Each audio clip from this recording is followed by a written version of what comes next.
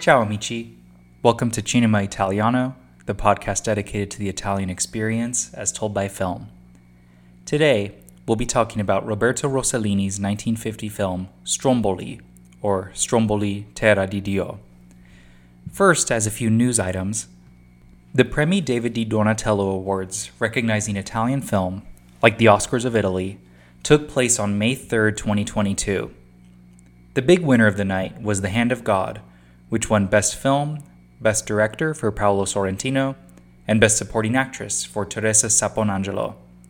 This film was definitely a favorite of mine. I even did an episode on it a few months back, so I was happy to see The Hand of God recognized at the awards.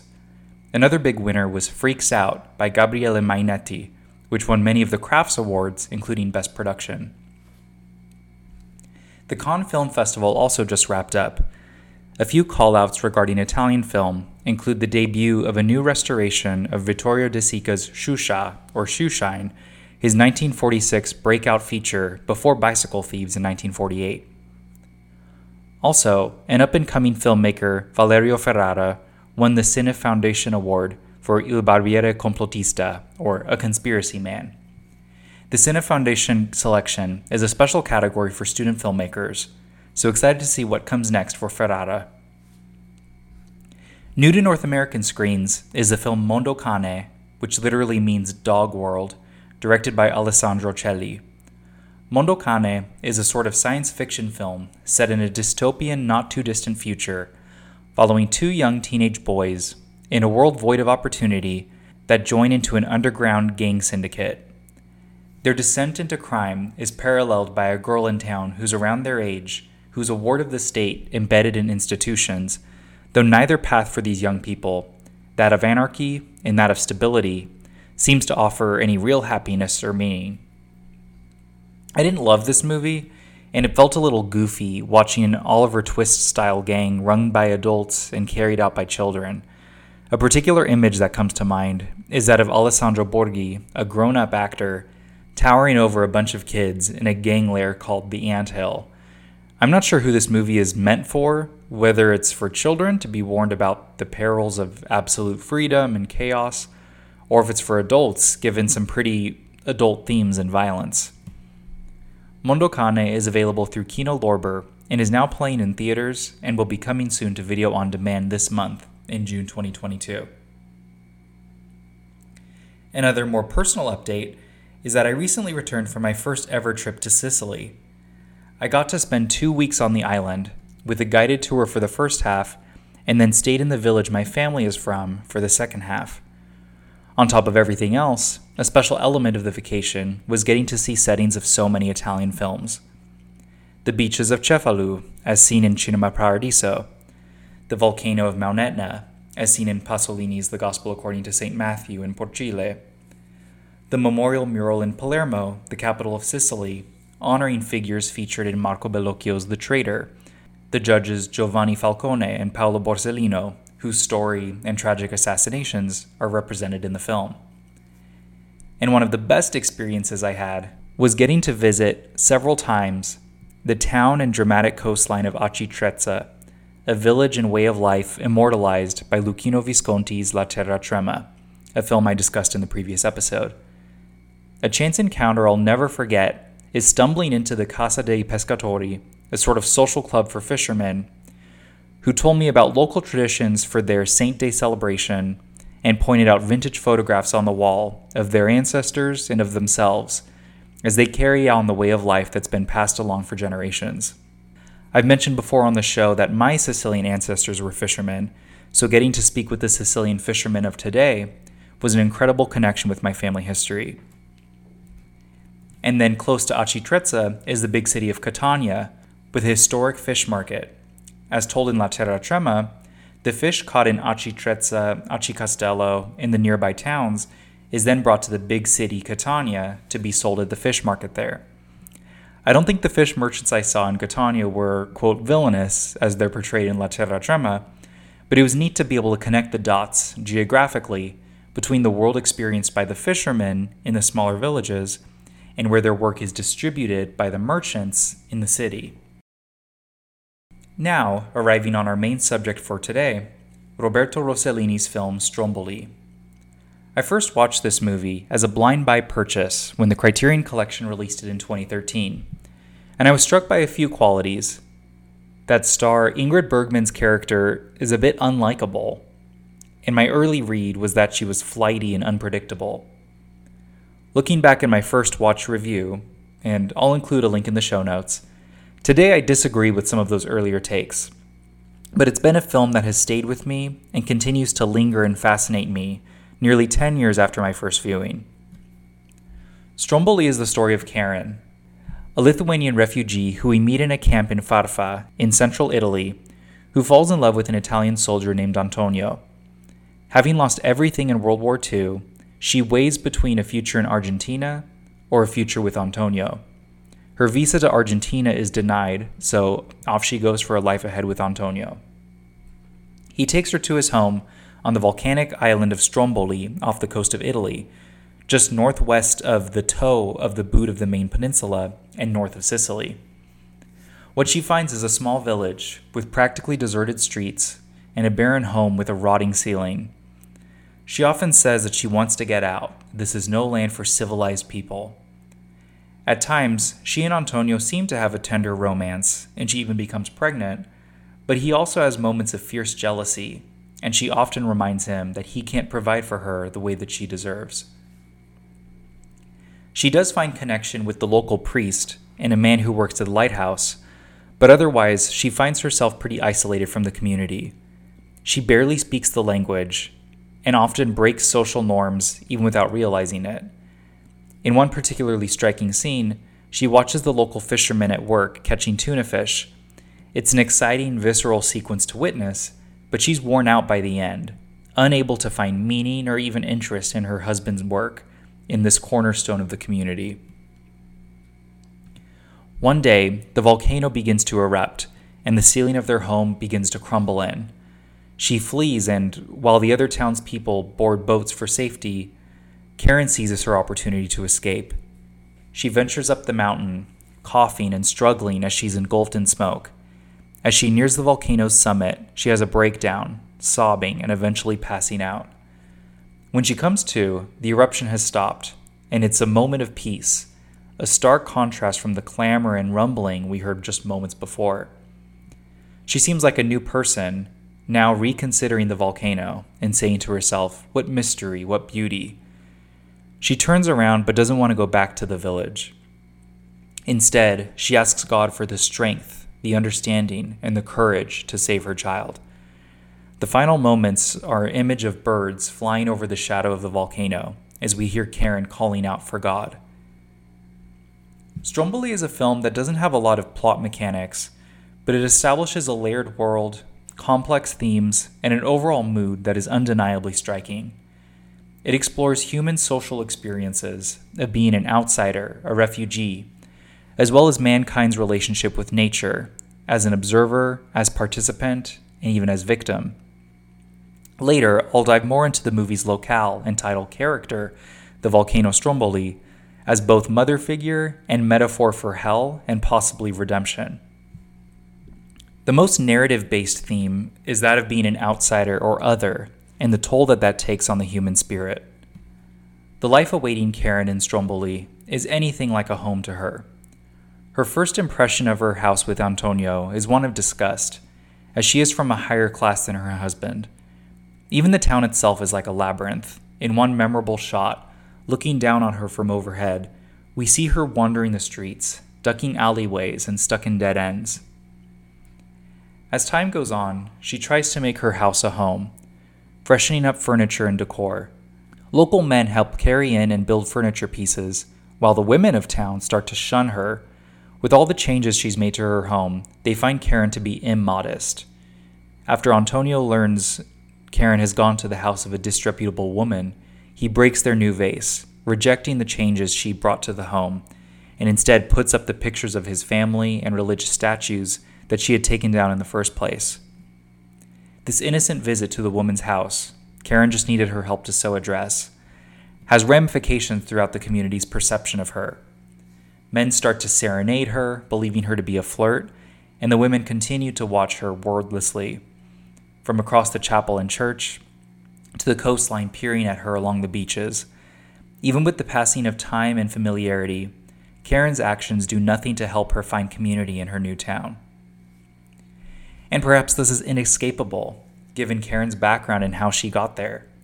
She is originally a Lithuanian.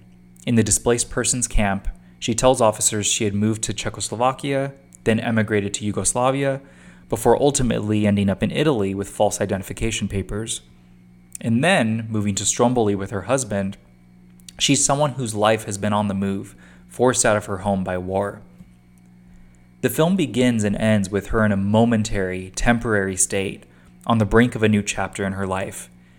We meet Karen first in this refugee camp in Farfa, where she is keen primarily on going to Argentina if she gets a visa, in a stage where marrying Antonio and staying in Italy is her plan B.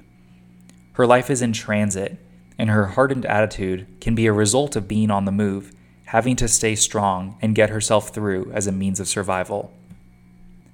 Even once she's married, and in what some may consider to be a forever home, in a new house with her new husband, she constantly says she wants to leave and strives for something better. There seems to be no obligation to her husband or the life she committed to with wedding vows. The story of her life has been one with another chapter just around the corner. Everything so far has been temporary, so why should her married life be any different? Though it's not just her life in transit that makes Stromboli a place she wants to escape from. Here is a locale and a community where Karen is confronted with the harsh, though inevitable, power of the natural world. A disturbing moment, both to Karen and possibly to us as the viewers, comes when Antonio brings home a ferret with the intent to catch rabbits. He lets the ferret loose, and it chomps onto a baby rabbit, squealing in pain as it's helpless to escape. Antonio laughs and watches the scene play out, while Karen is deeply upset, calling him savage and begging him to intervene and stop this act of nature. Another, perhaps subliminal, aggressive image of nature lies in plain sight in Karen and Antonio's home, the large prickly pear cactus plant, added to their house when Karen begins redecorating. It's positively massive, nearly as big as a human. The prickly pear is an iconic, ubiquitous plant throughout Sicily in the sandy Mediterranean climate. And, of course, as a cactus, it's spiky and hurts to touch. But here it is as a visual centerpiece of their home. It could be an acceptance of nature. It's invited into their home, but it's one that's contained within a large pot and not overgrown and unrestrained. A similar, slightly distanced encounter with nature occurs when Karen is at the beach with the lighthouse worker. He has a fisherman's tool, a bucket with a clear bottom, to look into the sea to find whether there's fish in there or not. He uses it first to show her an octopus, which at first interests her, but then he pulls the octopus out of the water with his hands to show her more closely, and she's startled and slips down onto the rocks. The natural world can be viewed from a safe distance, but actually being confronted with it is another story. The ultimate confrontation with nature comes with the film's finale, as Karen trudges up the volcano mid-eruption. Here is a woman not ducking away from the violence of the animal kingdom or from the unknown creatures of the deep, but now going up against the literal foundation of her new community, the only one from town who stays while everyone else runs for the boats.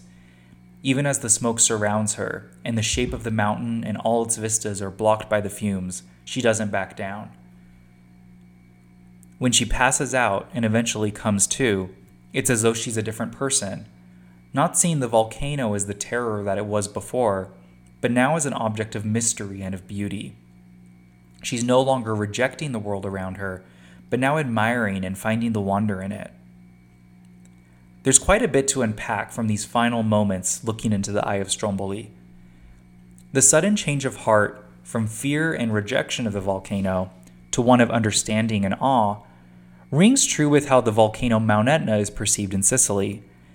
Mount Etna, like Stromboli, is the dominant force on the island. The entire eastern half is volcano, steadily rising uphill, and its influence is felt in everything from architecture, with buildings made of black lava stone, to the richness of the soil, bringing agriculture and wine to flavorful life through the mineral-rich earth the volcano produces. Among Sicilians, Mount Etna is spoken of lovingly, like a mother figure, as a great provider to the people. The more time I spent in Sicily, the more I understood and felt the beauty and gifts that the volcano provides. For an outsider or first-time viewer, the townspeople of Stromboli might be hard to understand. They're living happily on the slopes of a volcano, even when it breaks out in eruptions and when they have to flee for safety. For all its dangers, the volcano brings many blessings and gifts. It's a danger the people have learned to live with and have accepted for all the good that it brings.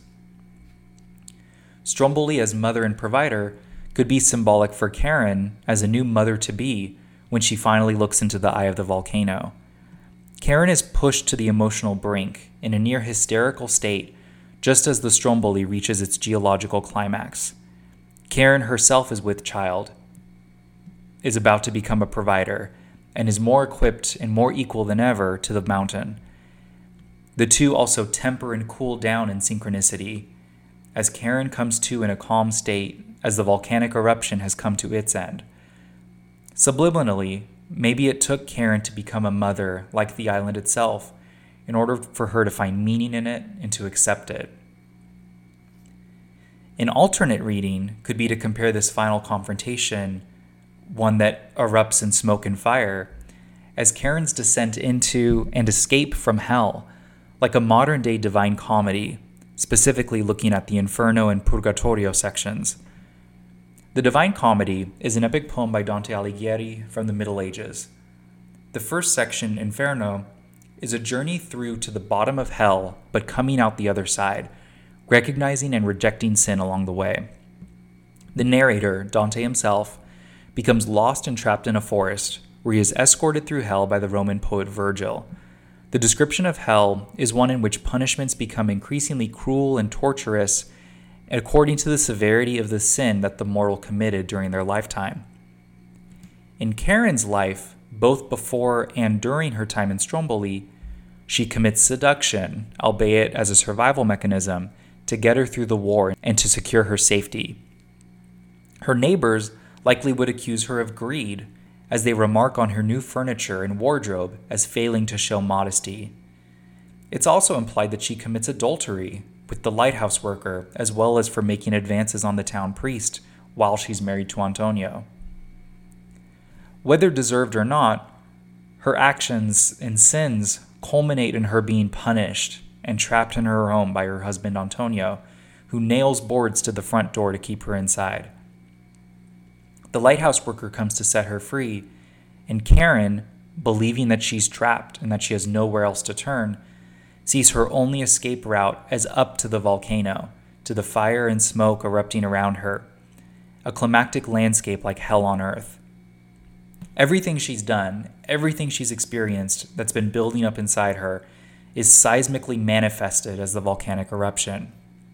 And then, when she passes out and comes to, it's a moment of relief, peace, and tranquility, of acceptance that's not exactly happiness or a clear direction. The ending of Dante's Inferno brings the narrator out of hell into purgatory, the next epic poem titled Purgatorio. The overall thesis of Purgatorio is that in purgatory, sins are the result of love, distinct from the Inferno, where sins are a product of self-interest and ego. The transition from one mindset to another could mirror that of Karen, initially looking out, albeit understandably, for herself during the wartime, and now, as a mother, her actions, as well as her potential future sins and mistakes, are committed with love at their core. It's also interesting that her change of heart, presumably to an attitude closer to that of the communities and of finding beauty in Stromboli, is a transformation that she undergoes by herself. No one changed her mind or influenced this new outlook. Karen, as an individual, almost in opposition to the townspeople, is a theme amplified both through sound and through editing. In his book, A Cinema of Poetry, author Joseph Luzzi describes a chorality of the community in Stromboli. The townspeople are like an ensemble, who we hear singing in the streets, praying during the Matanza fishing scene, chanting the rosary as the volcano erupts, Through their voices, united, they make a whole as a singular force at odds with Karen. I would add that their role is also like a Greek chorus, albeit an unknowable one.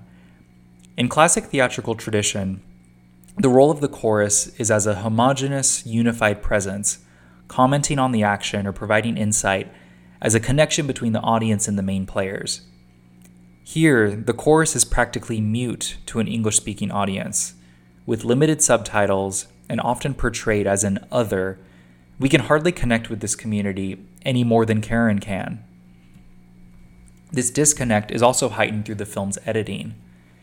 In the memorable tuna fishing sequence, Rossellini's neorealist filmmaking really comes out, with documentary-style footage showing the fishermen casting out their nets, and the gradual bubbling up as tuna come closer to the surface, then a mad rush of activity as the fish desperately splash around and are hauled up aboard the boats. The shine of the sun softening the outlines of the men, and the reflection of the wet scales on the tuna fish. All the footage is rough and unpolished, but it's a captivating glimpse into this way of life. In contrast, Karen, who's watching all this from the sidelines in a rowboat of her own, is shot in a much more traditional way, with formal composition, balanced lighting, and a more polished image than the manic action taking place all around her. This disparity is further emphasized as the shot cuts between these two vantage points, the action of fishing versus Karen watching, and the absolute contrast in feeling and tone further support her as being disconnected and not fitting in with the community around her. The film's title in Italian is Stromboli Terra di Dio, or Land of God, an appropriate name for a rough, untamed landscape. The island itself is all volcano, all uphill, so the sheer act of living and surviving on it is not easy. This harkens back to a conversation Karen has with the priest. He assures her that everything will be all right, to which she stubbornly replies, "You mean the island and the volcano too?" As though the earth is something that can change, rather than a force to adapt to and learn to live with. Stromboli can also be the land of God, as reflected in that final scene. Karen is desperate, nearing the summit of the volcano, calling out for God as she's months into a pregnancy, looking to leave her husband and has nowhere else to turn.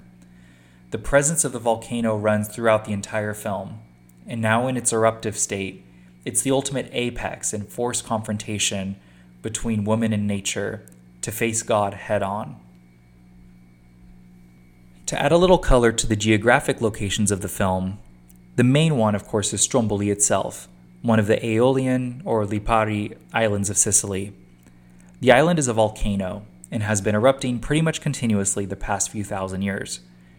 From the handful of villages on the island, it's suggested that we're in San Bartolo, on the northeast side across from the Italian peninsula. Another village mentioned is Ginostra, on the opposite southeast side of the island. It comes into the story as a motorboat cruises by, catching Karen's attention.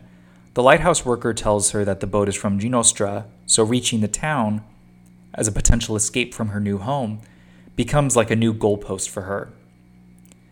Ginostra is a town that, even today, cannot be reached by roads or trails. Karen crossing over the volcano in the film's climactic moments are out of necessity, as she would have been unable to get to Ginostra by boat by herself. Another location we briefly see is Messina. That's the city in Sicily on the very northeast of the island, just opposite the toe of mainland Italy. I did get to visit Messina during my trip to Sicily, and I got to see the Golden Madonnina, a tall statue of the Virgin Mary guarding the port, which we see for a moment in the film as Karen and Antonio journey from Farfa to their new home in Stromboli. Stromboli is director Roberto Rossellini's first film of the 1950s and followed his triumphant neorealist war trilogy of Rome Open City, Paisa, and Germany Year Zero, and was released right before The Flowers of St. Francis, which I've also done an episode on. This film was highly anticipated, following 3 tremendous neorealist works, as well as being his first of several collaborations with the actress Ingrid Bergman.